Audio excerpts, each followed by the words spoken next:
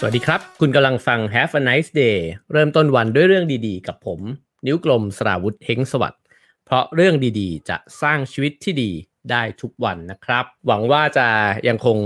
มีพลังนะฮะจากการพักผ่อนกันมา2วันเต็มๆนะครับวันนี้เนี่ยเนื่องจากเมื่อวานได้คุยกันเรื่องการสนทนาไปนะครับผมก็เลยอยากจะชวนคุยต่อด้วยนะครับว่า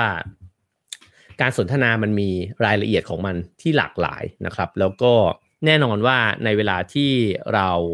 พูดคุยกันเนี่ยมันก็มีเรื่องที่เราเห็นด้วยแล้วก็ไม่เห็นด้วยนะครับในชีวิตเรามีเรื่องที่เราไม่เห็นไม่ตรงกันเนี่ยมากมายเต็มไปหมดเป็นเรื่องปกติมากเลยของคนที่มีแบ็กกราวด์ภูมิหลังไม่เหมือนกันนะครับเพราะฉะนั้นเนี่ยเดี๋ยววันนี้เราจะมาคุยเรื่องนี้กันนะครับก็เช่นเคยนะครับใครที่เข้ามาแล้วนะครับก็ขอทักทายอรุณสวัสดิ์กันทุกคนนะครับแล้วก็ฝากกดไลค์กดแชร์นะครับแล้วก็กด Subscribe ใน YouTube นะครับแล้วก็กดกระดิ่งกันไว้นะครับหลายคนกดกระดิ่งแล้วก็บอกว่าเวลาที่มันเตือนขึ้นมาก็จะเข้าไปดูทุกครั้งนะครับก็ขอบคุณมากๆนะครับที่พูดเรื่องกดไลค์บ่อยๆก็เพราะว่าเวลาที่เรากดไลค์เนี่ยมันก็จะมีคนได้เห็นมากขึ้นนะครับขอบคุณมากๆเลยนะครับเดี๋ยวเราจะเริ่มเข้าสู่เนื้อหานะครับก่อนที่จะเข้าสู่เนื้อหาก็เช่นเคยก็ขอสนับสนุนขอขอบคุณนะครับผู้สนับสนุนรายการที่น่ารักของเรานะครับนั่นก็คือซีวิตนั่นเองนะครับเริ่มต้นวันด้วยสิ่งดีๆกับซีวิตเครื่องดื่มวิตามินซีสูง2เท่าดื่มทุกเช้าเติมวิตามินซีให้ร่างกายกันนะครับก็ขอบคุณซีวิตนะครับที่สนับสนุน Have a nice day ครับผมตั้งหัวข้อนี้ขึ้นมาว่าไม่เห็นด้วยนะครับคุยยังไงให้ยังคบกันได้จริงๆแล้วเนี่ยในชีวิตมนุษย์เนี่ยสิ่งมีค่ามากที่สุดอย่างหนึ่งนะครับก็คือเรื่องความสัมพันธ์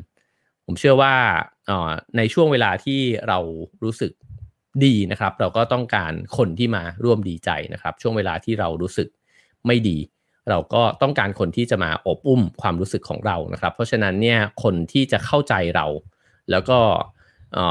อยู่ข้างๆกันแล้วรู้สึกสบายใจเนี่ยมันก็หาไม่ได้ง่ายๆนะครับแต่ก็น่าเสียดายเหมือนกันที่บางครั้งเราก็สูญเสียคนนี้เนี่ยไปโดยที่เกิดขึ้นจากการทะเลาะเบาะแว้งกันนะครับแล้วก็อาจจะถกเถียงกันด้วยเรื่องบางเรื่องนะครับซึ่งจะว่าไปมันไม่แปลกที่เราแม้จะสนิทกันแค่ไหนนะครับหรือกระทั่งเราอยู่ในบ้านหลังเดียวกันเนี่ยมันก็มีเรื่องที่จะทำให้เราคิดเห็นไม่ตรงกันนะครับแล้วบทสนทนาที่มันแย่นะครับหรือว่าที่มันรุนแรงเนี่ยหลายครั้งมันก็บ่อนทำลายความสัมพันธ์ของเรานะครับวันนี้อยากจะมาลองดูกันครับว่าเรามีโอกาสไหมที่จะสร้างบทสนทนาที่ยังคงยืนยันนะครับในความคิดเห็นของตัวเรานะครับในขณะเดียวกันเนี่ยก็รักษาความสัมพันธ์นั้นไว้ด้วยนะครับและที่มากไปกว่านั้นเนี่ยก็คือเราสามารถที่จะใช้บทสนทนานั้นเนี่ยเรียนรู้ร่วมกันจากที่เขาคิดไม่เหมือนเราเรียนรู้จากเขาได้ไหมนะครับแล้วก็ตัวเขาเองสามารถที่จะเปิดใจแล้วก็เรียนรู้จากเราได้ไหมว่าง่ายๆคือว่าเราสามารถที่จะคุยกันแล้วก็พัฒนาสติปัญญาและจิตใจเนี่ยขึ้นได้ทั้งคู่เรื่องแบบนั้นเนี่ยเป็นไปได้หรือเปล่านะครับนั่นคือคำถามที่ขอจั่วหัวไว้ในตอนต้นรายการนะครับหนังสือที่ผมหยิบนำมาประกอบการพูดคุยในวันนี้นะครับก็คือหนังสือชื่อ How to Have a Beautiful Mind นะครับซึ่งเป็นหนังสือที่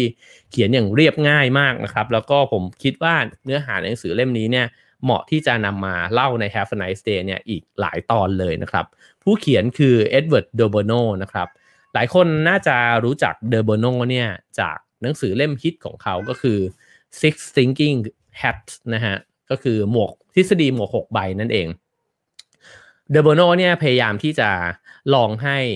พวกเราเนี่ยได้คิดนะครับด้วยมุมมองที่แตกต่างหลากหลายแล้วเขาก็บอกว่าคนเราเนี่ยมันก็มีวิธีคิดที่เป็นข้อจำกัดของตัวเองอยู่เพราะฉะนั้นเนี่ยวิธีหนึ่งที่เขานำมาชักชวนนะครับให้หลายๆคนเนี่ยได้ลองไปคิดดูเพื่อที่จะได้มีความคิดกว้างขึ้นแล้วก็สร้างสรรค์ขึ้นนะครับนั่นก็คือการเปลี่ยนหมวกนั่นเองถ้าเกิดว่าเราลองเปลี่ยนหมวกหรือว่าเปลี่ยนหัวสมองของเราเปลี่ยนมุมมองนะครับเราก็จะคิดกับเรื่องเดิมเนี่ยได้ด้วยมุมที่แตกต่างหลากหลายมากขึ้นนะครับไว้เราจะลองเอา6หมวกมาพูดคุยกันแบบยาวๆนะครับผมเนี่ยเคยอ่านหนังสือของเดอโบโนเล่มหนึ่งในสมัยเรียนนะครับหนังสือเล่มนั้นชื่อความคิดคู่ขนานแล้วก็ถือเป็นหนังสือเล่มหนึ่งเลยที่ช่วยทำให้ผม มีความสนุกนะครับกับการทำงานที่เกี่ยวกับครีเอทีฟนะครับแล้วก็เป็นหนังสือที่เปลี่ยนความคิดตัวเองไปเยอะมากนะครับทีนี้หนังสือเรื่อง How to Have a Beautiful Mind เนี่ยเนื้อหาของมันเกี่ยวข้องกับอะไรนะครับถ้าพูดตามชื่อหนังสือเลยก็คือว่าทำยังไงให้คุณเป็นคนดีอ่ะ ให้คุณเป็นคนที่จิตใจงดงามนะครับแต่คนที่มีจิตใจงดงามนั้นเป็นยังไงนะครับผมชอบบทนำในหนังสือเล่มนี้มากนะครับเขาเขียนถึงงานเลี้ยงค็อกเทลแห่งหนึ่งนะครับแล้วเขาก็บอกว่าคุณมองเข้าไปในงานนี้เนี่ยคุณจะเห็นผู้หญิงคนหนึ่งที่สวมใส่ชุดที่งามสง่ามากๆนะครับมีบุคลิกท่าทางแล้วก็รูปร่างหน้าตาเนี่ยมีเสน่ห์มากๆแต่กลับปรากฏว่าเธอเนี่ยดูโดดเด่นได้อยู่เพียงแป๊บเดียวเท่านั้นนะครับแล้วก็ไม่นานจากนั้นเนี่ยกลับกลายเป็นว่าคนที่เดินเข้าไปหาแล้วก็พูดคุยกับเธอเนี่ยก็ค่อยๆเดินหายไป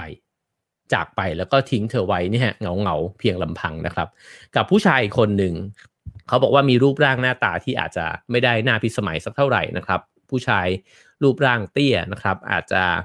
ในนี้เขาเขียนบอกว่าศีรษะใกล้ล้านแล้วนะครับแต่คนนี้เนี่ยกลับถูกรายล้อมไปด้วยผู้คนที่คุยกันอย่างออกรถออกชาติมากๆนะครับเขาถามว่ามันเกิดอะไรขึ้นผมว่าภาพแบบนี้เป็นภาพที่เราเห็นอยู่บ่อยๆนะครับว่าในงานเลี้ยงเนี่ยก็จะมีคนบางคนหรือว่าในกิจกรรมต่างๆมีคนบางคนที่มีคนเนี่ยเข้าไปพูดคุยด้วยนะครับแล้วก็คนบางคนเนี่ยแม้ว่าเราอาจจะเห็นแวบแรกแล้วเรารู้สึกสนใจเขาแต่ว่าปรากฏว่าพอคุยด้วยแล้วเนี่ยเราไม่ค่อยรู้สึกว่าเราอยากจะคุยกับคนนี้นานนะครับอะไรที่ทำให้เป็นแบบนั้นเขาบอกว่ามนุษย์เราเนี่ยลงทุนลงแรงแล้วก็จับจ่ายใช้สอยจำนวนมากนะครับไปกับการทำให้รูปร่างหน้าตาของเราเนี่ยเป็นที่ดึงดูดนะครับผมว่าอันนี้เราทราบกันดีนะครับเครื่องสำอางเสื้อผ้าหน้าผมนะครับแล้วก็รวมถึงศัลยกรรมด้วยเนี่ยเราก็พร้อมที่จะลงทุนเพื่อให้ตัวเราเองเนี่ยสร้างความประทับใจกับผู้อื่นเนี่ยได้ตั้งแต่แรกพบนะฮะแต่เดอโบโนถามว่าแล้วเราได้ลงทุนไปกับความคิดของเราเนี่ยมากน้อยแค่ไหนนะครับเพราะว่ารูปร่างหน้าตาอาจจะดึงดูดผู้คนเนี่ยมาได้ในนาทีแรกๆแต่ความคิดต่างหากที่มันทำให้คนเนี่ยอยากที่จะพูดคุยกับคุณเนี่ยไปยาวๆนะครับรวมถึงอาจจะอยากคบหาคุณเนี่ยไปเป็นเพื่อนด้วยก็ได้นะครับทีนี้ความคิดไม่ได้หมายความว่าเป็นความคิดที่ฉลาดลึกซึ้งเสมอไปแต่มันคือความคิดที่มีความงามอยู่ในนั้นนะครับซึ่งความคิดที่มีความงามเนี่ยมันสามารถสะท้อนออกมาได้ผ่านบทสนทนาเราจะสังเกตได้เลยว่าเวลาที่เราคุยกับคนบางคนเรารู้สึกว่ามันเป็นช่วงเวลาที่ดีนะครับแล้วก็เป็นช่วงเวลาที่เรารู้สึกว่าเรา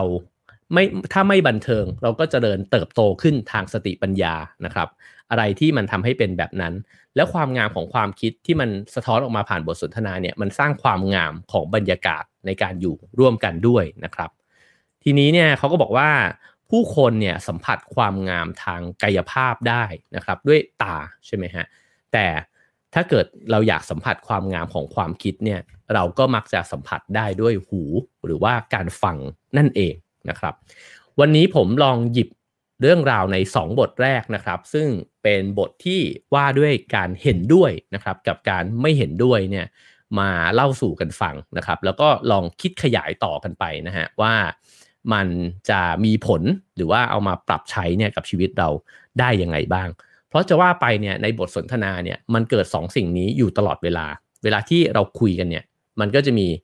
ความคิดที่ผุดขึ้นมาว่าเห็นด้วยว่ะกับสิ่งที่คุณกำลังพูดอยู่หรือเฮ้ยฉันไม่เห็นด้วยเลยคุณพูดอะไรอยู่นะฮะ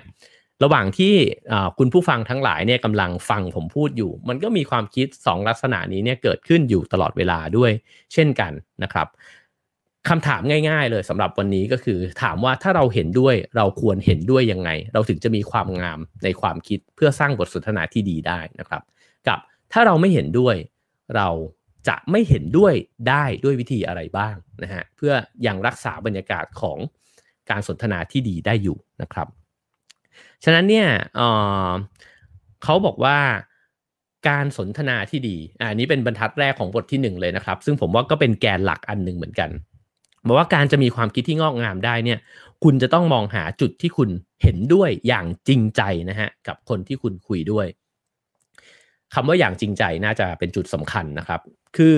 หมายความว่าระหว่างที่เราพูดคุยกันเนี่ยมันอาจจะมีเรื่องที่เราไม่เห็นด้วยมากมายเต็มไปหมดนะฮะแต่มันก็ต้องมีบ้างแหละในเรื่องที่เราเห็นตรงกันนะครับแล้วก็อย่าลืมอย่าละเลยที่จะเห็นไอ้เจ้าสิ่งนั้นนะแล้วอาจจะลองหยิบขึ้นมานะครับแล้วก็เป็นตัวเริ่มต้นในการสนทนากันก็ได้ว่าจริงนะตรงที่คุณพูดมาทั้งหมดเนี่ยผมเห็นด้วยตรงนี้นะฮะไอ้สิ่งนี้เนี่ยมันเป็นเหมือนประตูบานเล็กๆนะครับที่จะเปิดเข้าไปหากันถ้าเรามาด้วยการที่พุ่งเข้าไปหาเลยว่าโอ้โหคุณพูดอะไรมาทั้งหมดเนี่ยมันแย่มากเลยมันโง่มากเลยมันผิดไปหมดเลยอ่ะผมไม่เห็นด้วยเลยสักอย่างนะฮะอันนั้นก็ปิดประตูแล้วทางนั้นจะปิดประตูแล้วเตรียมอาวุธแล้วที่จะรบกับเราใช่ไหมครับเพราะฉะนั้นอย่างแรกนะฮะก็คือหาจุดที่เห็นด้วยนะครับอย่างจริงใจนะครับไม่ได้เฟกเห็นด้วยอย่างจริงใจซึ่งเขาบอกว่าสิ่งนี้เป็นสิ่งที่ยากมากคนเรามักจะไม่ค่อยเห็นจุดที่เราเห็นด้วยนะครับโดยเฉพาะกับคนที่เรามีเรื่องส่วนใหญ่ไม่เห็นด้วยนะครับทีนี้มันก็จะมีอีกลักษณะหนึ่งก็คือถ้าเราเห็นด้วยแล้วดันเห็นด้วยโคตรเลยนะฮะคือเห็นด้วยไปซะทุกอย่างนะครับเราก็อาจจะเป็นคนที่เห็นด้วยกับเขา 100% เลยเช่นเขาบอกแล้วไอ้คำพูดแบบนี้เนี่ยก็จะสะท้อนออกมาผ่านคำพูดลักษณะที่ว่าโอ้โหใช่เลยโอ้พูดมาแบบนี้นี่ถูกเผงเลยนะครับหรือว่าผมเนี่ยเห็นด้วยกับทุกอย่างที่คุณพูดมาเลยนะครับหรือว่าโอ้เนี่ย 100% ฉันเห็นด้วย 100% นะครับถามว่าแบบนี้คนฟังชอบไหมดูเผินๆก็เหมือนจะดีนะฮะก็ดีดิพูดอะไรไปอีกคนนึงก็เห็นด้วยหมดเลยนะครับแต่เขาบอกการที่เราเห็นด้วยกับอีกคนหมดเลยเนี่ยจริงๆมันจบบทสนทนาไปแล้วเพราะมันไม่มีอะไรให้คุยต่อนะครับก็งั้นเขาก็ไม่รู้จะคุยกับเราทำไมเพราะเขาพูดมาก็เหมือนพูดกับกำแพงนะครับสิ่งที่มันน่าสนใจกว่านั้นบทสนทนาจะน่าสนใจกว่านั้นก็คือว่าเราไม่ได้เห็นด้วยไปซะทั้งหมดแล้วเราก็มีอะไรที่จะแลกเปลี่ยนนะครับที่จะตอบกลับไปนะฮะเช่นบอกว่าผมเห็นด้วยเลยที่คุณพูดมาเนี่ยแต่ผมเคยเจอมานะมันเป็นอีกแบบว่ะนะครับหรือว่าที่คุณพูดมาจริงนะแต่ผมเพิ่งอ่านมาเมื่อเช้าเลยอ่ะเขาบอกแบบนี้นะครับอันเนี้ยจะเริ่มสนุกละเริ่มรู้สึกว่าเฮ้ยมันมีเรื่องคุยต่อนะครับแล้วก็เริ่มที่จะสารบทสนทนาเนี่ยต่อไปนะครับแต่ทีนี้เนี่ยคนที่เป็นอีกแบบนึงอีกขั้วนึงเลยเมื่อกี้เราพูดถึงขั้วที่เห็นด้วยไปหมดใช่ไหมครับอีกขั้วหนึ่งของอันนี้ก็คือไม่เห็นด้วยเลยสักอย่างนะฮะเขาบอกว่ารากลึกของการที่เราไม่เห็นด้วยเลยสักอย่างเนี่ยมันเหมือนกับเราคิดว่าตัวเราเองถูกคิดว่าตัวเราเองฉลาดนะครับแล้วก็บ่อยครั้งที่พอไม่เห็นด้วยเลยแล้วเถียงกลับเนี่ยมันแสดงความเหนือชั้นของเราด้วยนะครับซึ่งผู้คู่สนทนาแบบนี้เนี่ยเป็นคู่สนทนาที่ผมว่าเราต่างทราบกันดีว่าเราโคตรขี้เกียจคุยด้วยที่สุดเลยนะฮะเพราะรู้สึกว่าเรากำลังเข้าไปฟังเขาแบบพูดประกาศสัจธรรมแล้วเราก็ไม่มีสิทธิ์ในการที่จะถกเถียงอะไรสักเท่าไหร่นะครับฉะนั้นเอ็ดเวิร์ด เดอโมโนเลยบอกว่า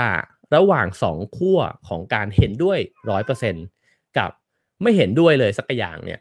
คุณจะต้องอยู่ตรงไหนสักที่แหละของไอ้บทสนทนานี้นะครับของไอ้2ขั้วนี้เนี่ยแล้วถ้าคุณหาตรงนั้นเจอเนี่ยคุณก็จะเป็นคู่สนทนาที่มีความงามในความคิดนะครับทีนี้เราลองมาเจาะกันไปทีละประเด็นว่าเวลาที่เราเห็นด้วยเนี่ยมันเป็นยังไงบ้างนะครับกรณีแรกเนี่ยก็คือคิดว่าจะต้องเป็นคนที่ถูกเสมอนะครับเวลาที่บอกว่าไม่เห็นด้วยนะครับก็อาจจะมีคนนึงเนี่ยคิดว่าฉันเนี่ยถูกนะครับแล้วก็ถ้าคิดแบบนั้นแล้วอันนี้จะลิงก์กับเมื่อวานที่เราคุยกันเรื่องสุนทรียสนทนานะครับใครที่ยังไม่ได้ฟังก็เข้าไปฟังย้อนหลังได้นะฮะในช่อง YouTube หรือว่าพอดแคสต์ทั้งหลายนะครับเขาบอกว่าถ้าเกิดเราคิดแบบนั้นแล้วว่าฉันถูกนั่นหมายความว่าถ้าฉันยอมแพ้ฉันก็ผิดสินะฮะถ้าอยู่ในโหมดนี้เนี่ยเราก็จะปกป้องตัวเองนะครับแล้วก็คิดว่าทำยังไงดีถึงจะกลับไปอยู่ในสถานะที่ความคิดเราเนี่ยเหนือกว่าอีกฝ่ายได้นะครับเขาบอกว่าทำไมมนุษย์ถึงเป็นแบบนั้นจริงๆแล้วสังคมเนี่ยมันสนับสนุนวิธีการแล้วก็มันสนับสนุนนิสัยแบบนี้นะครับเราเห็นตั้งแต่เด็กๆแล้วว่าในโรงเรียนก็มีการจัดโต้วาทีนะครับแล้วก็ในเปิดทีวีก็เจอประชุมรัฐสภาฝ่ายค้านฝ่ายรัฐบาลนะครับการโต้วาทีเนี่ยมันไม่ใช่การสนทนาการโต้วาทีคือการหักล้างกัน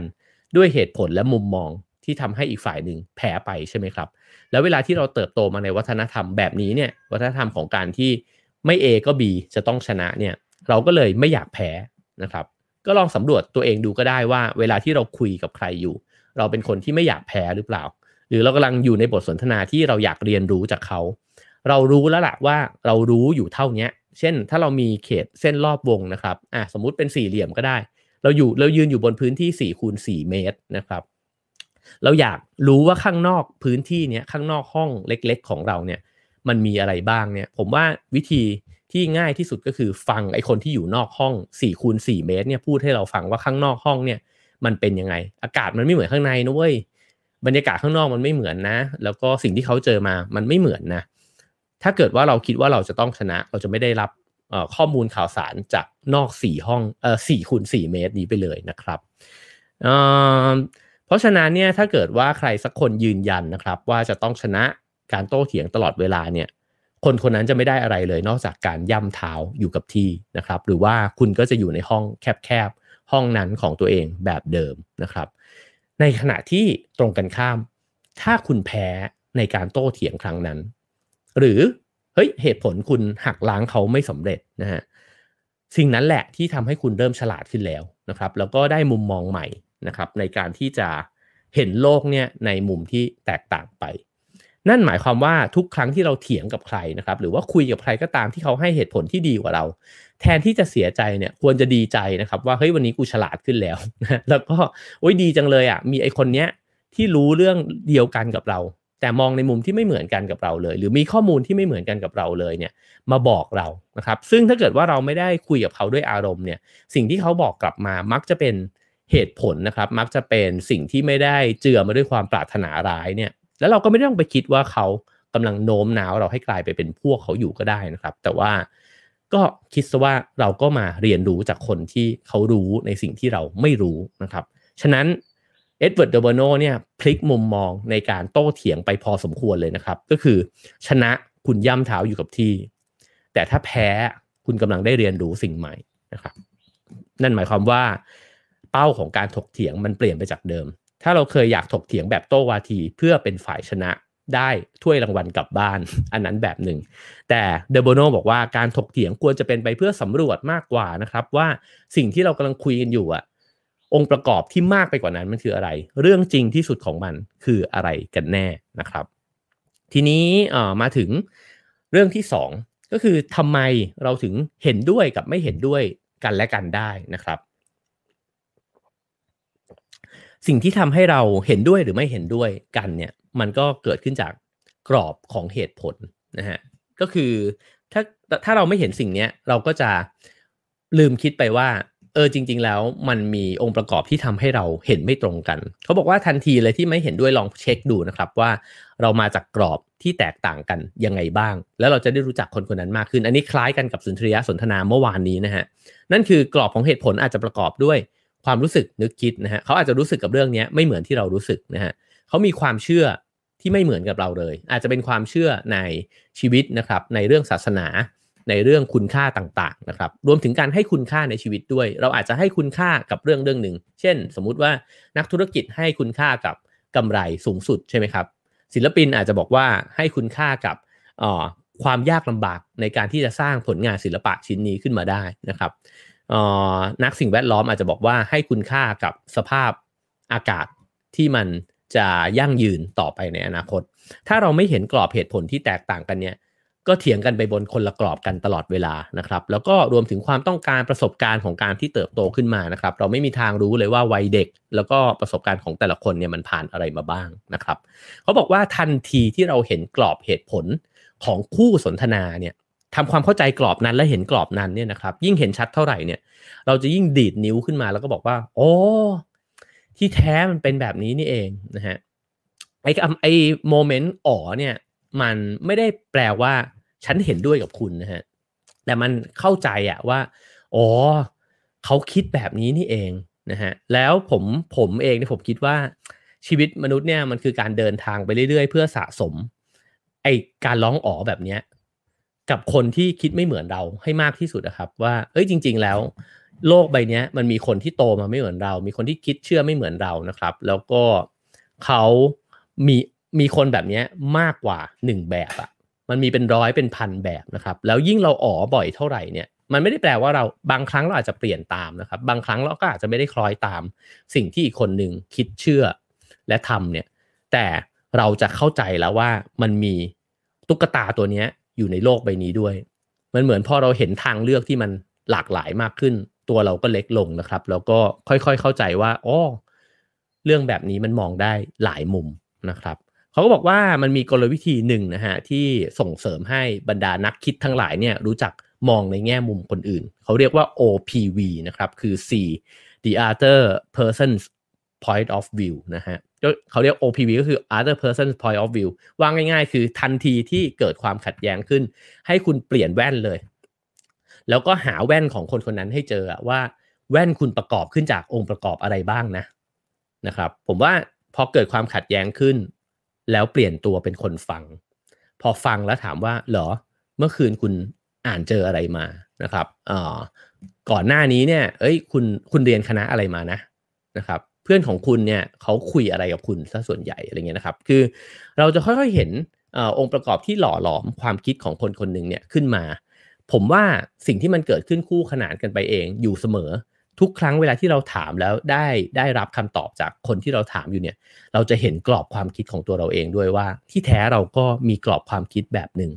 ที่มันก็มีพื้นที่จำกัดอยู่ด้วยเหมือนกันนะครับโอเคครับเราผ่านไป2เรื่องนะครับเรื่องที่1ก็คือการคิดว่าฉันจะต้องถูกเสมอนะฮะเรื่องที่2คือเห็นกรอบเหตุผลของเราและฝ่ายตรงข้ามนะครับอันที่3ก็คือเขาบอกว่าลองเปลี่ยนบริบทดูสิมันอาจจะทำให้ความคิดที่เรายึดติดอยู่เนี่ยมันเปลี่ยนแปลงไปก็ได้นะครับตัวอย่างที่หนังสือเล่มนี้ยกก็คือบอกว่ามันอาจจะมีคำพูดบางอย่างที่โยนลงไปแล้วเนี่ยคุณไม่เห็นด้วยทันทีเลยนะฮะเช่นบอกว่าผู้หญิงเนี่ยเชื่อเรื่องลี้ลับและหมอดูมากกว่าผู้ชายบางคนอาจจะเห็นด้วยนะฮะบางคนก็อาจจะบอกจะบ้าเหรอคุณแบ่งตามเพศแบบนั้นได้ยังไงนะครับก็จะมีคนที่โต้แย้งทันทีเลยนะครับแล้วก็บางคนก็อาจจะให้เหตุผลบอกว่าอาจจะเป็นไปได้ว่าผู้หญิงเนี่ยสนุกกับการดูหมอซึ่งไม่จำเป็นจะต้องเชื่อหมอดูไปทั้งหมดนะครับนี่ก็เป็นเหตุผลหนึ่งอีกคนหนึ่งอาจจะมีประสบการณ์ชีวิตที่รู้สึกไปเองนะครับว่าผู้หญิงเนี่ยมีชีวิตที่จำเจการดูหมออาจจะช่วยเพิ่มความน่าตื่นเต้นในชีวิตของเขาก็ได้แน่นอนว่าความคิดนี้ก็จะถูกลบล้างอีกเช่นกันนะฮะว่าทำไมคุณไปเหมาว่าผู้หญิงมีชีวิตน่าเบื่อนะครับหรือเขาบอกว่าลองเปลี่ยนบริบทไปอาจจะบอกว่ามันอาจจะเกิดขึ้นจากสมัยก่อนก็ได้นะครับที่ผู้หญิงเนี่ยยังไม่ค่อยมีสิทธิ์มีเสียงในชีวิตของตัวเองมากนักนะครับก็เลยจะต้องรอให้บางอย่างเนี่ยเกิดขึ้นในชีวิตของตัวเองหมอดูเนี่ยก็เลยมาทำนายพยากรณ์นะครับว่าในชีวิตของคุณเนี่ยมันจะมีอะไรเกิดขึ้นบ้างว่าง่ายๆคือผู้หญิงในอดีตเนี่ยก็ยังไม่ได้ถือบังเหียนชีวิตตัวเองไม่ได้ควบคุมบัญชาตัวเองได้ขนาดนั้นนะครับแล้วก็อาจจะมีสถานะทางสังคมเนี่ยได้ไม่ได้คล่องแคล่วแบบผู้ชายอันนั้นคือในอดีตนะครับก็อาจจะเป็นเหตุผลก็ได้ที่ทำให้ผู้หญิงในช่วงนั้นหรืออาจจะค่อยๆสืบเนื่องแล้วก็คลี่คลายมาเนี่ยชอบดูหมออันนี้เป็นสิ่งที่เดอโบโนเนี่ยพยายามที่จะทำให้เห็นนะฮะว่าในประโยคสั้นๆเรื่องหนึ่งที่หลายคนตัดสินไปแล้วเนี่ยมันมีสิทธิ์ที่เราสามารถเปลี่ยนบริบทแล้วก็ทำความเข้าใจประโยคนั้นเนี่ยว่ามันจริงหรือว่าไม่จริงด้วยนะครับซึ่งมันก็มีความคิดอีกหลายอย่างที่สามารถที่จะลองเปลี่ยนบริบทแล้วทำความเข้าใจกับมันว่ามันอาจจะถูกก็ได้นะฮะเช่นเขาบอกว่าถ้าเราไม่ชอบความคิดเรื่องคลุมถุงชนนะฮะพ่อแม่จะมาจับคู่ให้เนี่ยฉันไม่เอาแน่ๆนะฮะแล้วมีคนพูดขึ้นมาบอกว่าการคลุมถุงชนเนี่ยมันเป็นความคิดที่ดีนะเราน่าจะมาทำกันถ้าเราไม่ชอบเราจะปฏิเสธทันทีเลยว่าเฮ้ยคุณจะบ้าเหรอนี่มันยุคไหนแล้วนะฮะคือเราควรจะมีเสรีภาพในการที่จะเลือกคู่ครองของตัวเองนะครับเพราะว่าเราอยู่ในสังคมที่เป็นสังคมสมัยใหม่นะฮะแต่เขาบอกว่าเราลองโยกแล้วเปลี่ยนบริบทไปเขาบอกว่าในบางสังคมที่เป็นสังคมที่มีความโดดเดี่ยวห่างไกลและผู้คนไม่ได้มีจำนวนมากไม่ได้มีพื้นที่ที่จะมาปฏิสัมพันธ์กันนะครับอาจจะเป็นการยากมากเลยก็ได้ที่ชายหญิงเนี่ยจะได้เจอคู่ครองของตัวเองและยิ่งไม่ต้องนับว่าคู่ครองที่เหมาะสมเพราะว่าตัวเลือกในการที่จะเจอในชีวิตประจำวันเนี่ยมันน้อยมากนะฮะนั่นทำให้บางสังคมเนี่ยยังคงมีวัฒนธรรมแบบคลุมถุงชนอยู่คือพ่อแม่เนี่ยไปคุยกันแล้วก็คิดว่าลูกของเราเนี่ยน่าจะเป็นคู่ครองกันนะครับ ก็ถามว่าเราจะบอกว่าถูกเลยหรือเห็นด้วยเลยหรือเปล่าเนี่ยอาจจะยังแต่มันค่อยๆเปลี่ยนความคิดเราที่เคยแข็งตัวว่ามันไม่น่าจะคลุมถุงชนเลยเนี่ยให้มันเห็นภาพอื่นมากขึ้นนะครับว่าจริงว่ะถ้ามันเปลี่ยนสภาพสังคมนะครับหรือว่าเปลี่ยนสิ่งแวดล้อมไปแล้วเนี่ยความคิดที่เราเคยคิดว่ามันผิดแน่ๆเนี่ยมันอาจจะถูกของเขาก็ได้นะครับผมว่าคำนี้น่าสนใจคือถูกของเขาไม่จำเป็นว่าจะต้องเป็นถูกของเรานะครับแต่ว่าแค่ได้รู้ว่ามีถูกของเขาอยู่บนโลกใบนี้เนี่ยเราก็น่ารักขึ้นมากแล้วนะฮะแล้วบางทีเราก็ลืมไอ้สิ่งนี้แหละว่ามันมีถูกของเขาอยู่ด้วยนะครับอีกเรื่องหนึ่งนะครับก็คือเรื่องของเขาเรียกว่าคุณค่าจำเพาะนะฮะคุณค่าจำเพาะเป็นยังไงนะครับก็คือเราเนี่ยมีคุณค่าแบบหนึ่งอยู่ในใจแล้วเราก็เชื่อมั่นยึดมั่นมากว่ามันไม่ควรเป็นแบบอื่นเช่นนะครับสมมุติเราบอกว่าการโกหกเนี่ยเป็นเรื่องที่ไม่ดีนะผมเชื่อว่าหลายๆคนมีคุณค่านี้ยึดอยู่ในใจนะฮะทีนี้สมมุติมีคนหนึ่งเขาพูดขึ้นมาบอกว่าถ้าคุณคิดว่าการโกหกเนี่ยมันเป็นเรื่องขัดศีลธรรมแล้วก็ยอมรับไม่ได้นะครับแต่สมมุติคุณเป็นคนคนหนึ่งที่ยืนอยู่แล้วมีฆาตกรที่แบบมีความรุนแรงมากเลยอ่ะเขาแบบโหดร้ายโหดเหี้ยมมากเนี่ยแล้วกำลังตามล่าเหยื่อคนหนึ่งอยู่นะฮะถือปืนมาแล้ววิ่งตามคนคนนั้นมานะครับแล้วก็คุณก็เห็นอยู่ว่าคนคนนั้นเนี่ยเพิ่งวิ่งหนีไปฆาตกรคนนั้นเนี่ยถามคุณบอกว่าเหยื่อหนีไปทางไหนคุณจะพูดจริงหรือคุณจะโกหกโอ้โหผมว่าตัวอย่างนี้เนี่ย ชวนคิดมากนะครับต่อยสมองมากเลยว่าไอ้คุณค่าที่เราเคยยึดมากๆมันอาจจะไม่ได้ใช้ได้กับทุกสถานการณ์ก็ได้และมันก็มีบางสถานการณ์ที่เราอาจจะต้องพยักหน้าตามว่าจริงว่ะเราความคิดความเชื่อของเรามันอาจจะมีข้อยกเว้นนะครับสิ่งนี้เนี่ยที่กำลังเล่าอยู่นะครับผมคิดว่าเราพยายามที่จะนวดความคิดของเราให้เห็นว่ามันไม่ได้เป็นสัจธรรมหนึ่งเดียวตลอดเวลานะครับเพราะฉะนั้นไอ้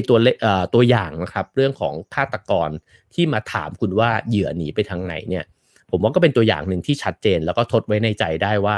สิ่งที่เราเคยคิดว่าดีก็ไม่จำเป็นจะต้องเป็นคำตอบของทุกเหตุการณ์นะครับอีกเรื่องหนึ่งก็คือเขาบอกว่าเวลาที่เราพูดคุยกันเนี่ยมันจะมีความคิดเห็นลักษณะหนึ่งที่อาจจะเรียกได้ว่าความคิดเห็นแบบผิวเผินนะครับความคิดเห็นแบบผิวเผินเนี่ยผมอาจจะเรียกมันเองนะฮะว่าความคิดเห็นแบบเหมารวมคืออยู่ๆทำไมมึงเหมาแบบนี้ได้ไงวะอะไรแบบนั้นนะฮะเช่นเขาบอกว่าจระเข้ทุกตัวเนี่ยมันดุร้ายลูกหมาทุกตัวเนี่ยชอบทำเลอะเทอะแมวทุกตัวเนี่ยข่วนโซฟาขาดหมดเลยนะครับหรือว่านักการเมืองเนี่ยไว้ใจไม่ได้สักคนผู้ชายใช้เหตุผลส่วนผู้หญิงใช้อารมณ์นี่คือสิ่งนี้หนังสือเล่มนี้เรียกว่าความคิดที่ผิวเผินนะฮะผมเรียกว่าความคิดที่เหมาเอาเองนะครับซึ่งความคิดแบบนี้เนี่ยบางครั้งมันจุดชนวนของการถกเถียงครับเพราะว่าคุณเหมามากๆนะฮะซึ่งคนที่เคยผ่านประสบการณ์มาที่แตกต่างจากคุณเนี่ยเขาเถียงคุณอยู่แล้วนะเช่นคุณบอกว่าลูกแมวมันข่วนโซฟาทุกตัวแหละเฮ้ยแมวบ้านผมไม่ควรนะก็คงจะต้องเถียงกันนิดนึงนะฮะทีนี้เขาเลยบอกว่า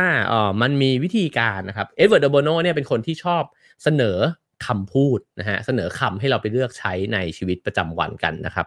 มันมีอีกหลายคำที่สามารถพูดได้แล้วไม่ไปก่อชนวนการขัดแย้งนะฮะเช่นเขาบอกว่าคุณไม่จำเป็นต้องบอกว่าทุกตัวทั้งหมดที่สุดอะไรแบบนั้นเนี่ยแต่ให้พูดว่า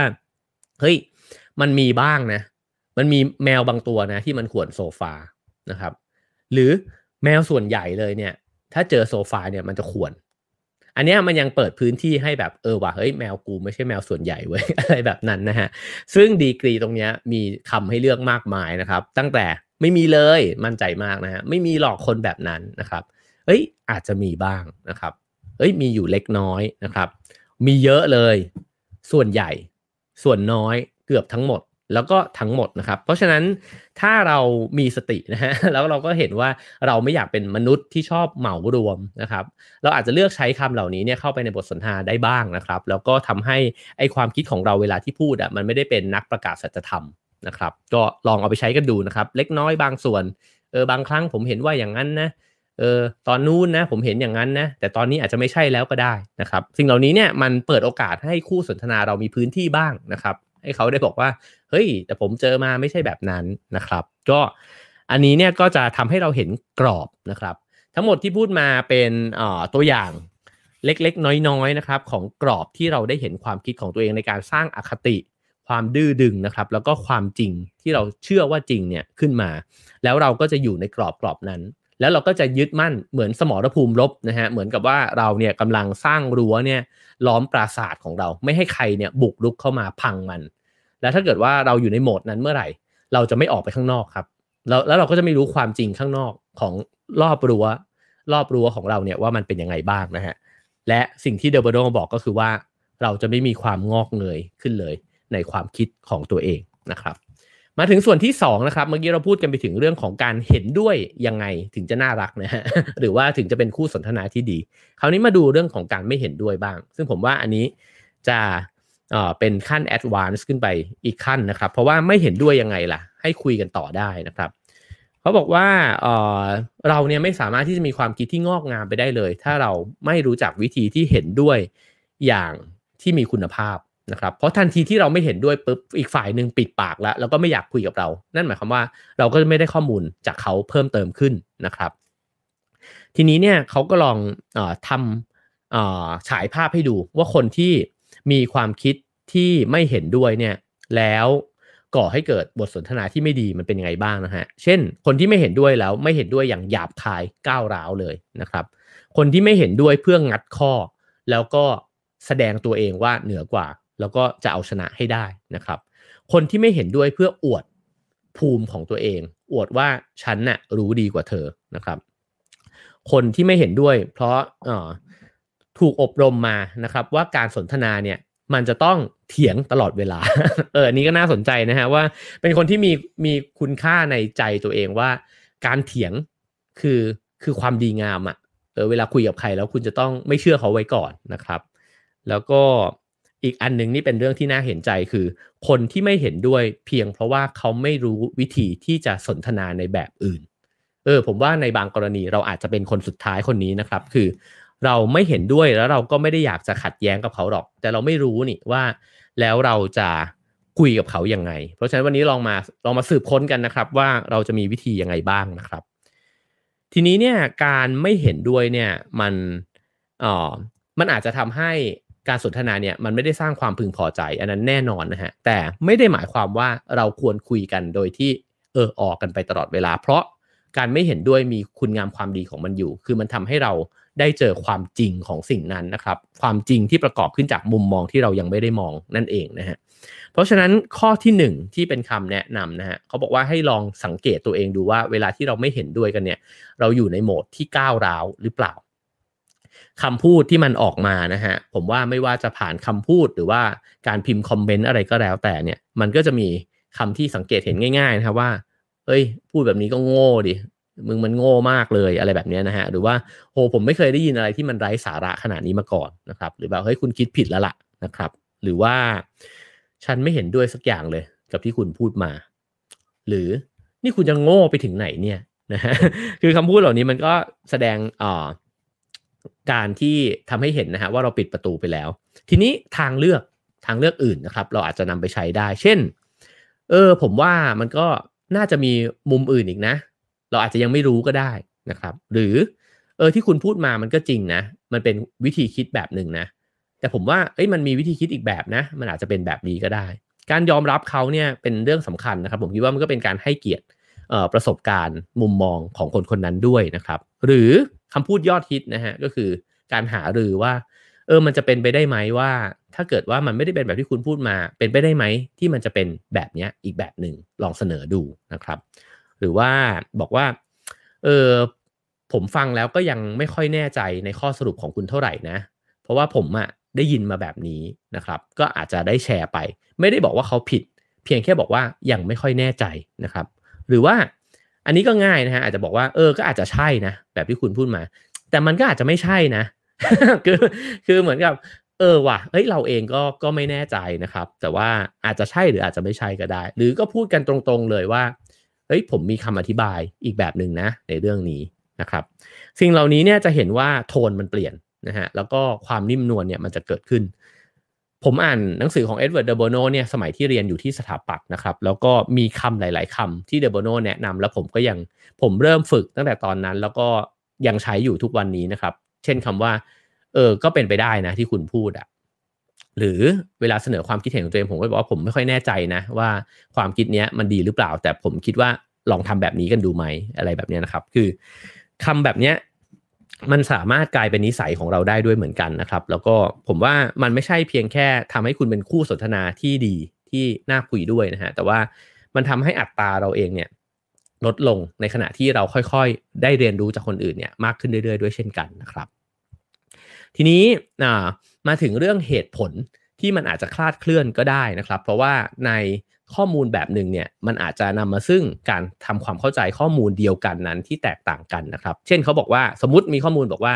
ในทวีปยุโรปมีจำนวนประชากรเนี่ยที่ติดคุกถึง80ถึง120คนต่อจำนวนประชากรทุก 100,000 คนนั่นหมายความว่าน้อยมากนะฮะเพราะว่ามี80ถึง100กว่าคนเนี่ยในประชากรทุกๆ 100,000 คนในขณะที่ในอเมริกาเนี่ยตัวเลขสูงกว่าถึง6เท่านั่นก็คือ750คนต่อจำนวนประชากรทุกๆ 100,000 คนนั่นหมายความว่าสหรัฐอเมริกาเนี่ยหย่อนยานด้านกฎหมายมากกว่าหรือว่ามีอาชญากรเนี่ยมากกว่านะฮะเขาสรุปแบบนี้สมมุติเป็นข้อสรุปแบบนี้ถ้าเราฟังเผินๆก็สงสัยจะใช่แบบนั้นนะครับแต่จริงๆแล้วเนี่ยถ้าคนที่ไม่เห็นด้วยก็อาจจะบอกว่าเฮ้ยมันมีอะไรแปลกๆนะมันไม่จำเป็นจะต้องเป็นแบบนั้นเสมอไปนะครับเป็นไปได้อีกมากมายเลยเช่นตำรวจในสหรัฐอเมริกาเนี่ยอาจจะจับผู้ร้ายเก่งกว่าก็ได้ก็เลยจับอาชญากรหรือผู้ร้ายเนี่ยได้มากกว่าในยุโรปนะฮะหรือเป็นไปได้หรือเปล่าที่สหรัฐอเมริกาเนี่ยกำหนดโทษจำคุกในอาชญากรรมหลายๆประเภทเนี่ยมากกว่านะฮะนั่นหมายถึงว่าคนทำผิดอาจจะเยอะเท่าๆกันก็ได้นะฮะแต่ว่าในอเมริกาเนี่ยกฎหมายลงโทษให้จำคุกในขณะที่ยุโรปไม่ได้จำคุกนะครับเนี่ยมันจะค่อยๆเริ่มขยายมุมมองในข้อมูลเดียวกันออกไปนะครับว่าเราด่วนสรุปหรือเปล่านะครับหรือเป็นไปได้หรือเปล่าที่นักโทษในอเมริกาเนี่ยติดคุกนานกว่ามันก็เลยกลายเป็นว่าจำนวนนักโทษที่อยู่ในคุกเนี่ยมันมันมีเยอะอยู่ตลอดเวลานะครับหรือว่าเป็นไปได้ไหมที่ 95% ของคดีอาชญากรรมในสหรัฐอเมริกาเนี่ยมีการเจรจาให้ผู้ต้องหายอมรับสารภาพผิดเพื่อลดโทษก่อนขึ้นศาลนะครับทำให้จำนวนคนที่ติดคุกเนี่ยก็เลยมีมากกว่าเพราะว่ายอมรับโทษนั้นนะฮะแล้วก็ติดคุกแต่ว่าอาจจะติดคุกในระยะสั้นก็ได้นะครับทั้งหมดนี้เนี่ยมันเป็นการฉายภาพให้เห็นว่าทันทีที่เราสรุปไปแล้วเนี่ยเรานึกว่าข้อมูลนั้นนำมาซึ่งข้อสรุปที่เป็นจริงในรายละเอียดของการสรุปมันมีมุมที่สามารถสรุปได้อีกเยอะแยะเต็มไปหมดนะครับและถ้าเกิดว่าเราไม่ฟังซะแล้วเราก็จะไม่รู้เลยว่าเฮ้ยมันอาจจะมีข้อมูลอื่นที่เป็นความจริงด้วยนะครับไม่ใช่เป็นแค่มุมมองด้วยซ้ำนะฮะอาจจะเป็นความจริงเลยก็ได้นะครับเรื่องข้อมูลกับการตีความนี่น่าสนใจมากนะครับอีกหนึ่งตัวอย่างเนี่ยเขาบอกว่าสมมุตินะฮะมีตัวอย่างบอกว่าในสวีเดนเนี่ยเด็กทารก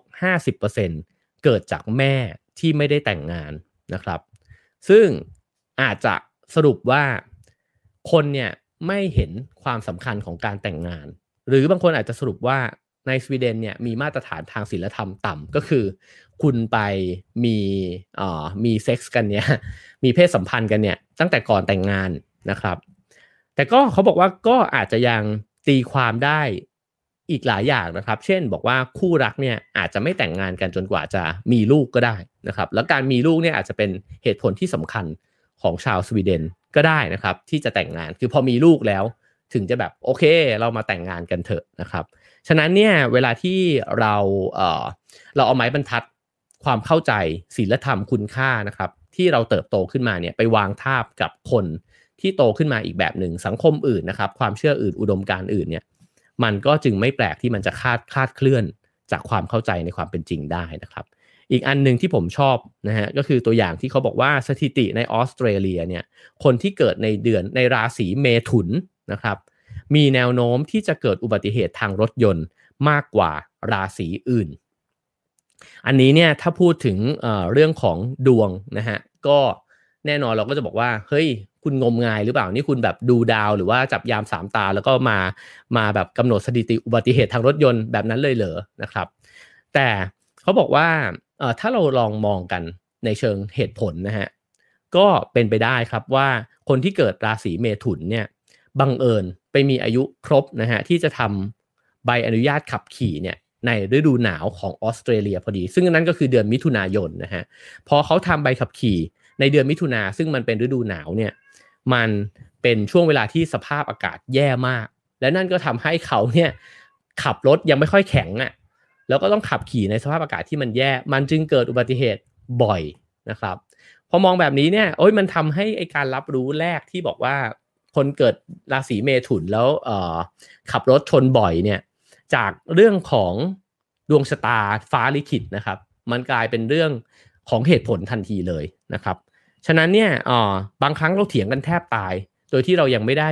ลองดูแง่มุมอื่นนะฮะของแฟกต์อันนั้นที่เราเถียงกันนะครับแล้วก็เมื่อไม่มองเสร็จแล้วเนี่ยมันก็กลายเป็นว่าเราเถียงกันโดยที่ไม่ได้สืบค้นความจริงต่อไปจากนั้นเลยนะครับอีกอันนึงก็คือก็เป็นนิสัยที่ผมคิดว่าเราเป็นกันอยู่เสมอนะครับนั่นก็คือการเลือกที่จะมองในมุมมองที่สนับสนุนแต่สมมุติฐานของตัวเองนะครับนั่นหมายความว่าในเหตุการณ์หนึ่งที่มันเกิดขึ้นเนี่ยมันอาจจะเกิดเหตุการณ์อะไรขึ้นมากมายเต็มไปหมดนะครับแต่เราเนี่ยถ้าเป็นภาษากราฟิกดีไซน์ก็จะบอกว่าคุณไปครอปเอาเหตุการณ์แคบๆแล้วคุณก็เอามาเข้าข้างตัวเองได้นะครับสมมุติว่ามันมีการต่อยตีกันระหว่างทีม A กับทีม B นะครับทั้งคู่เนี่ยต่อยกันและโดนต่อยทั้ง2ฝ่ายนะครับไอการบอกว่าใครเริ่มก่อนอาจจะยากมากเลยก็ได้นะครับแต่สุดท้ายแล้วเนี่ยถ้าเราเชียร์ทีม A อยู่เราก็จะไปเอาภาพที่ทีม A ถูกต่อยเนี่ยนะฮะเอามาคุยกันแล้วก็บอกว่านี่แหละเห็นไหมว่าเราเนี่ยถูกกระทำนะครับผมคิดว่าสิ่งเหล่านี้เป็นสิ่งที่เกิดขึ้นโดยอัตโนมัตินะครับแล้วเราก็เวลาที่มีคนเอาภาพที่ทีม B ถูกต่อยมาให้เราดูเราก็จะบอกว่าก็เพราะไอ้ทีม B มันทำเราก่อนหรือบางครั้งก็ปิดการรับรู้นั้นไปเลยนะครับและยิ่งโซเชียลมีเดียก็ยิ่งขยายความการตอกย้ำสิ่งเหล่านี้เนี่ยมากขึ้นเรื่อยๆด้วยเหมือนกันนะครับฉะนั้นเนี่ยการปิดกั้นการรับรู้แบบนี้เนี่ยมันอาจจะส่งผลต่อมุมมองที่มันบิดเบี้ยวของตัวเราก็ได้นะครับเขาบอกว่าเช่นถ้าเกิดว่าเพื่อนร่วมงานของเราคนหนึ่งเนี่ยมีอคติกับเพื่อนร่วมงานอีกคนหนึ่งแล้วเขาก็มาบอกเล่าใหญ่เลยว่าเนี่ยไอคนนั้นเนี่ยทำงานห่วยมากทำพลาดนู่นนี่เต็มไปหมดเลยนะฮะเต็มไปด้วยข้อผิดพลาดแล้วก็อาจจะบอกว่าขี้เกียจด้วยนะครับแต่ว่าคนคนนั้นก็จะไม่เล่าเลยครับที่จะบอกว่าคนคนนี้เคยทำงานชิ้นไหนดีมาบ้างคนคนนี้เคยมีความขยันในตอนทำงานยังไงบ้างนะครับเพราะว่าเขากำลังพยายามที่จะโน้มน้าวให้เราเชื่อแบบที่เขาเชื่ออยู่นะฮะไอการแบบนี้ก็คือการครอปเอาเหตุการณ์ที่อยากจะเอามาสนับสนุนความคิดตัวเองด้วยเช่นกันนะครับแล้วก็อีกอันนึงที่น่าสนใจหนังสือเล่มนี้เนี่ยเขาเขียนบอกว่าถ้าคุณมองว่าคนบางเชื้อชาติเนี่ยก่ออาชญากรรมบ่อยนะครับผมว่าในหลายๆสังคมจะมีตัวร้ายของสังคมนั้นอยู่ใช่ไหมครับอย่างเช่นอย่างในตอนที่นายวันเกิดขึ้นเนี่ยที่อเมริกานะครับก็จะมีการหวาดกลัวชาวมุสลิมเนี่ยเกิดขึ้นอะไรแบบนั้นนะครับคือบางครั้งไอ้การรับรู้แบบนี้เนี่ยมันก็ไปสร้างความจริงที่มันไม่จริงขึ้นมานะครับในการรับรู้ของสังคมซึ่งหนังสือเล่มนี้เนี่ยเขาบอกว่าการรับรู้ว่าถ้าคุณเกิดเชื่อไปแล้วว่าคนบางเชื้อชาติชอบก่ออาชญากรรมนะครับคุณอาจจะลืมมองปัจจัยอื่นไปเลยก็ได้เพราะคุณเนี่ยตัดสินว่าคนเชื้อชาตินี้ชอบกระทำผิดหรือชอบก่ออาชญากรรมเหตุความรุนแรงเนี่ยแต่จริงๆแล้วเหตุผลอื่นเนี่ยมันอาจจะเป็นว่าคนที่ชอบก่ออาชญากรรมมีเหตุผลจากการที่เขาไม่มีทางเลือกในชีวิตเช่นเขาอาจจะมีฐานะยากจนและมีโอกาสน้อยมากในชีวิตนะครับที่จะฟื้นฟูชีวิตของตัวเองขึ้นมาได้เนี่ยเขาก็เลยต้องก่ออาชญากรรมแล้วบังเอิญบางเชื้อชาติเนี่ยมีสภาพเศรษฐกิจที่แย่กว่าเชื้อชาติอื่นนั่นหมายความว่าเขาไม่ได้กระทำผิดเพราะเขาเกิดมาเป็นคนชาตินั้นน่ะแต่เขาเกิดมาในสังคมที่อาจจะมีเศรษฐกิจที่ไม่ดีนะครับก็เลยทำให้มีเหตุผลในการก่ออาชญากรรมสิ่งเหล่านี้เนี่ยมันทำให้เรามองไอเหตุการณ์เดียวกันเนี่ยลงไปในเนื้อหาในรายละเอียดที่มากขึ้นนะครับซึ่งก็เช่นกันถ้าด่วนสรุปไปแล้วคุณก็จะมีความจริงของตัวเองไปแล้วนะครับคราวนี้มาถึงเรื่องของอารมณ์นะครับก็อีกเช่นเคยเดอร์เบโนก็ชวนให้สังเกตคำที่เราใช้นะครับเช่นโง่ห่วยนะฮะไร้ประโยชน์ สิ่งต่างๆเหล่านี้นะฮะก็จริงๆมันก็คือการแสดงอารมณ์ในบทสนทนานั่นเองนะครับเขาลองบอกว่าลองคิดง่ายๆว่าคุณลองเอาตะแกรงมาแล้วร่อนเอาคำพวกนี้ออกไปหมดเลยนะครับถ้าคุณร่อนแล้วเนี่ยไอความคิดเห็นนะมันพังคลืนลงไปเลยเนี่ยนั่นหมายความว่ามันเป็นความคิดเห็นที่ไม่มีคุณภาพใดๆเลยนะครับเพราะมันเอาอารมณ์มาต่อกันเพื่อให้ได้ประโยคนั้นนะครับผมว่าอันนี้ก็น่าสนใจดีว่าเวลาที่เราเจอความคิดเห็นที่มันมากระตุ้นอารมณ์เรานะครับลองเอาตะแกรงเนี่ยร่อนประโยคนั้นดูนะครับว่าเหตุผลมันเหลืออยู่สักกี่มากน้อยนะครับคราวนี้มาถึงเรื่องที่สำคัญอันนึงก็คือว่าประสบการณ์ส่วนบุคคลที่มันแตกต่างกันนะครับผมว่าอันนี้เป็นเรื่องที่มันพื้นฐานมากแต่เรามักจะไม่ค่อยยอมที่จะมองเห็นว่าคนอีกคนหนึ่งเนี่ยเขามีประสบการณ์ชีวิตที่ไม่เหมือนเราเลยเขาบอกว่าลองยกตัวอย่างง่ายๆก็ได้นะครับอย่างเช่นอาจจะมีคนหนึ่งเนี่ยบอกว่าการหย่าร้างเนี่ยมันเป็นเรื่องที่แย่มากนะครับสมมุติพูดแบบนี้ขึ้นมาเนี่ยเพราะคนนั้นอาจจะมีชีวิตการแต่งงานที่สมบูรณ์นะครับที่ไม่ได้ทะเลาะเบาะแว้งอะไรกันมากนะครับแต่คนที่เคยผ่านประสบการณ์การหย่าร้างมาเนี่ยโอ้โหได้ยินคำนี้นี่ต้องขึ้นแน่นอนนะครับว่าเอ้ยมึงลองมาเป็นแบบกูสิโดนตบโดนกระทำย่ำยีทุกวันอะไรแบบนี้นะฮะซึ่งถ้าเกิดว่าไปคุยกันว่าไอการหย่าร้างในตุ๊กตาแห่งความจริงเนี่ยที่แบบคุณเป็นแบบอุดมคติของการหย่าร้างเนี่ยมันก็ไม่จบนะครับแต่ว่าบทสนทนาที่ดีกว่านั้นก็คือถ้าเกิดคนนึงบอกว่าเฮ้ยไม่จริงว่ะการหย่าร้างมีข้อดีเยอะมากเลยเนี่ยฉันหย่ามาแล้วชีวิตโคตรดีเลยแล้วไอ้คนแรกเนี่ยที่ไปเซตมาตรฐานไว้เนี่ยเปิดใจออกนะครับก็จะได้เห็นการหย่าร้างในมุมที่ตัวเองไม่เคยเจอเพราะเราก็ต้องยอมรับว่าเราเนี่ยมีชีวิตที่จำกัดสุดๆเลยนะครับเราอาจจะเป็นลูกคนเดียวที่ไม่เคยมีพี่น้องการได้รู้ว่าพี่น้องมีชีวิตยังไงโอ้มันดีมากครับการที่เราเติบโตมาในครอบครัวที่อาจจะพ่อแม่ไม่ได้เลิกทางกันการที่ได้รู้ว่าคนที่เขาเติบโตมาอีกแบบนึงเนี่ยเป็นยังไงมันสำคัญมากในการที่ทำให้เราเป็นคนที่กลมกลืนแล้วก็กลมกล่อมขึ้นนะครับเพราะฉะนั้นเนี่ยหลายครั้งมันก็เป็นแบบนี้นะครับผมเห็นหลายคนจะบอกว่าเฮ้ยทำไมไม่มีลูกมีลูกมันดีมากเลยนะอย่างเงี้ยนะครับแล้วก็ไปคุยกับคนที่เขาไม่ได้อยากมีลูกนะฮะแล้วก็พยายามที่จะคอนวินส์เขาตลอดเวลาว่ามันดีนานาประการนะครับคนนั้นเนี่ยก็ไม่ได้ฟังเลยว่าไอ้คนที่ไม่มีลูกเนี่ยเขามีชีวิตที่ดีอีกแบบหนึ่งเนี่ยยังไงบ้างนะครับสิ่งเหล่านี้เนี่ยเกิดขึ้นอยู่เสมอนะครับอันนึงที่น่าสนใจในเรื่องของประสบการณ์ที่แตกต่างกันนะครับคือมันอาจจะแสดงออกมาด้วยความคิดเห็นที่ไม่เหมือนกันเลยนะฮะเขาบอกว่าลองฟัง2ประโยคนี้นะครับประโยคนึงเนี่ยเขาบอกว่าในฐานะที่ผมเป็นหมอคนใหม่อันนี้ประโยคนี้เกิดขึ้นในโรงพยาบาลนะฮะบอกว่าในฐานะที่ผมเนี่ยเป็นหมอคนใหม่ที่เพิ่งเข้ามาเนี่ยผมเนี่ยเห็นว่าพนักงานของเราเนี่ยดูแลคนไข้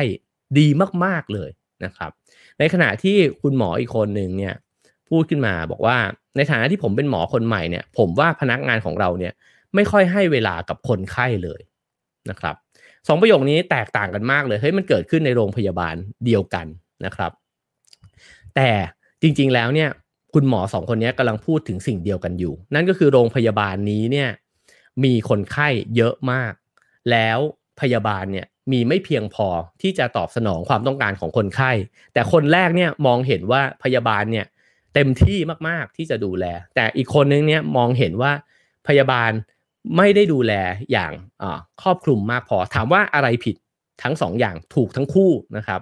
แล้วก็สะท้อนถึงปัญหาที่ควรได้รับการแก้ไขด้วยนะครับแต่ถ้าเกิดว่าไปมัวแต่เถียงกันว่าทำไมคุณไปคิดอย่างนั้นเนี่ยมันก็จะไม่นำมาซึ่งการแก้ปัญหาเลยนะฮะอันนี้ก็น่าสนใจดีว่าปัญหาเดียวกันถูกพูดในคำพูดแล้วก็ถูกมองไม่เหมือนกันนะครับซึ่งบางทีเนี่ยเรากำลังพูดถึงเรื่องเดียวกันแต่พูดคนละแบบอยู่นะครับทีนี้ก็เป็นอีกเรื่องหนึ่งที่คล้ายกันนะครับกับเรื่องของการเห็นด้วยก็คือไอ้ความคิดเห็นที่เหมารวมหรือว่าผิวเผินนั่นเองนะฮะอันนี้ก็เมื่อกี้ได้พูดไปแล้วนะฮะพูดสั้นๆแล้วกันว่าเวลาที่เราบอกว่าทุกคนนั่นเองนะฮะคนอิตาเลียนทุกคนเป็นคนโรแมนติกนะครับผู้หญิงฝรั่งเศสทุกคนทำกับข้าวเก่งนะฮะผู้หญิงทุกคน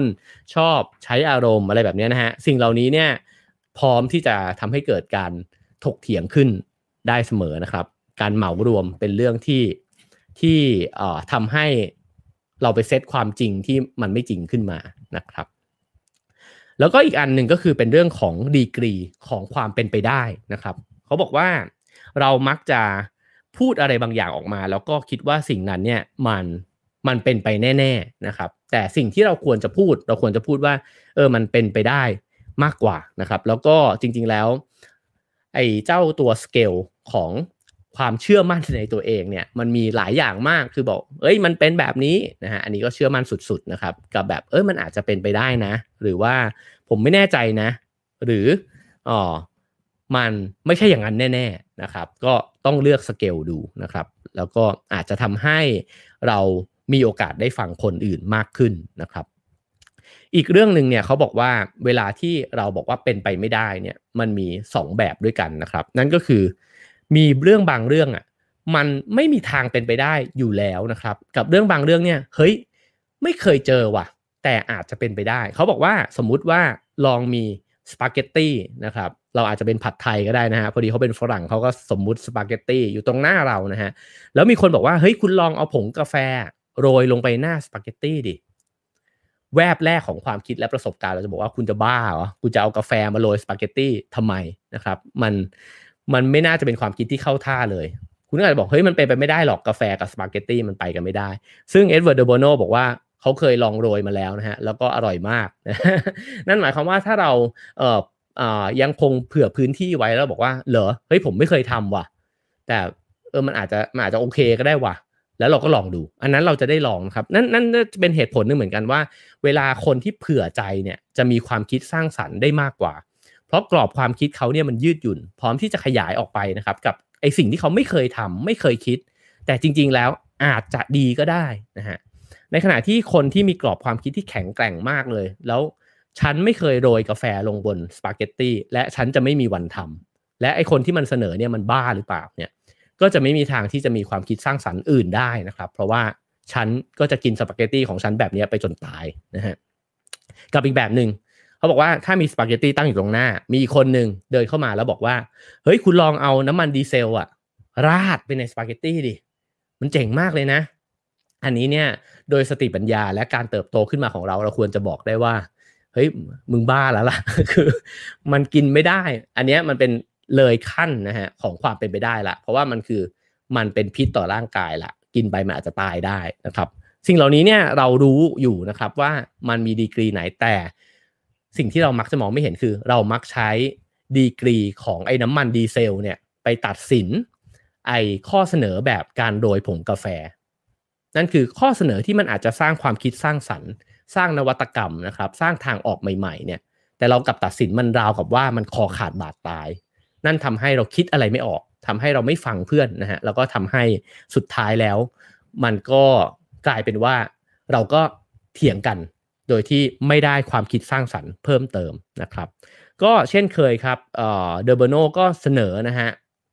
นอคำพูดนะครับที่สามารถนำไปใช้ได้ว่ามันไม่น่าจะใช่นะครับการที่เอาผงกาแฟโรยลงมาแบบนี้นะฮะมันก็เป็นไปได้นะมันก็เป็นแนวคิดหนึ่งนะครับแล้วก็อีกอันนึงผมว่าดีมากเลยว่าก็ใช่นะ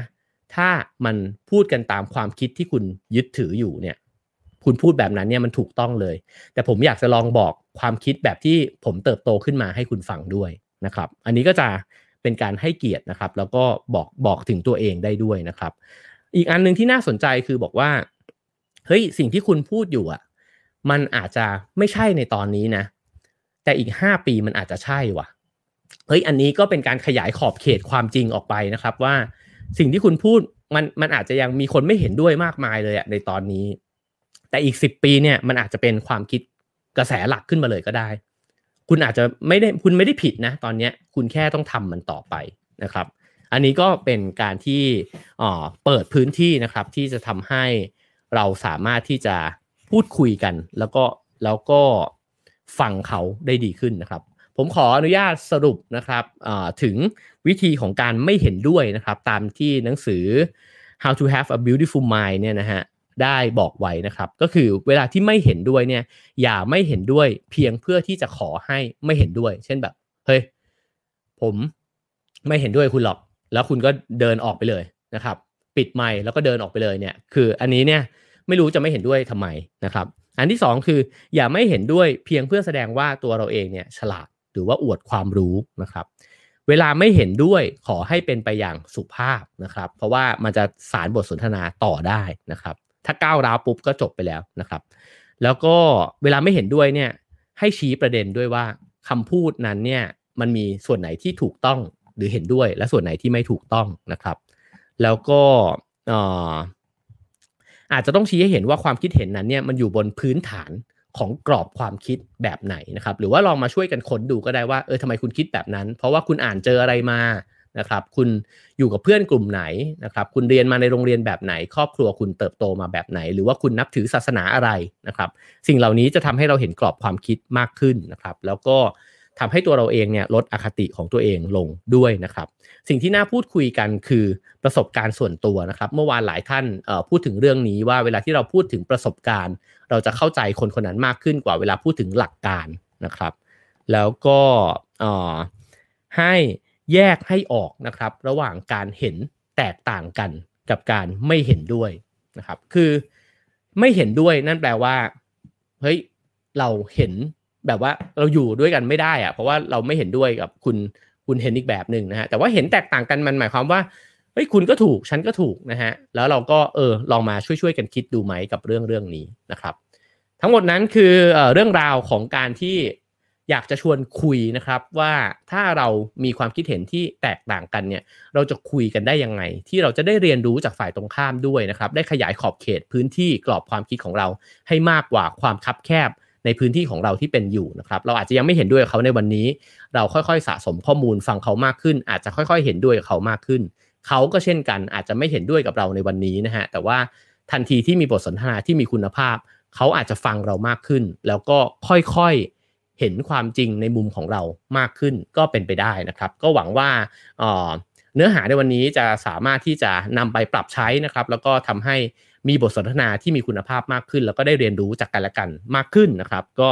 จากหนังสือเล่มนี้นะครับ How to Have a Beautiful Mind นะครับของ Edward de Bono นะครับไว้จะนำเอาเรื่องราวในเล่มนี้เนี่ยมาเล่าสู่กันฟังอีกนะครับสรุปกันตอนท้ายเร็วนิดนึงนะครับก็ขอขอบคุณทุกคนนะครับที่ฟังทางไลฟ์ YouTube Facebook นะครับ 1,200 กว่าคนนะครับก็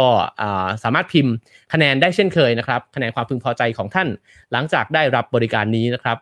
คะแนนเต็ม5นะครับก็พิมพ์ได้ลดหลั่นกันมาถ้าเกิดว่าเห็นว่าชอบมากก็5ชอบน้อยลงไปก็4 3 2 1 0นะครับพิมพ์กันไว้ได้ในทั้งช่องทาง Facebook แล้วก็ YouTube นะครับส่วนใน Clubhouse ก็เดี๋ยวเราว่ากันหลังจากที่เสร็จไลฟ์นะครับเช่นเคยนะครับก็ขอขอบคุณซีวิตนะครับที่ให้การสนับสนุน Have a nice day นะครับดื่มซีวิตเพื่อเติมวิตามินซีเสริมภูมิคุ้มกันนะครับแล้วก็วิตามินซีช่วยป้องกันหวัดด้วยนะครับซีวิตเป็นแบรนด์คุณภาพที่พัฒนาจากประเทศญี่ปุ่นนะครับขอให้เป็นวันจันทร์ที่สนุกสนานมีความสุขมีพลังนะครับแล้วก็ขอให้ได้พูดคุยกับผู้คนในวันนี้เนี่ยด้วยบทสนทนาที่มีคุณภาพแล้วก็มีความขัดแย้งน้อยนะครับแล้วก็ได้เรียนรู้จากคู่สนทนานะครับ Have a nice day ครับผม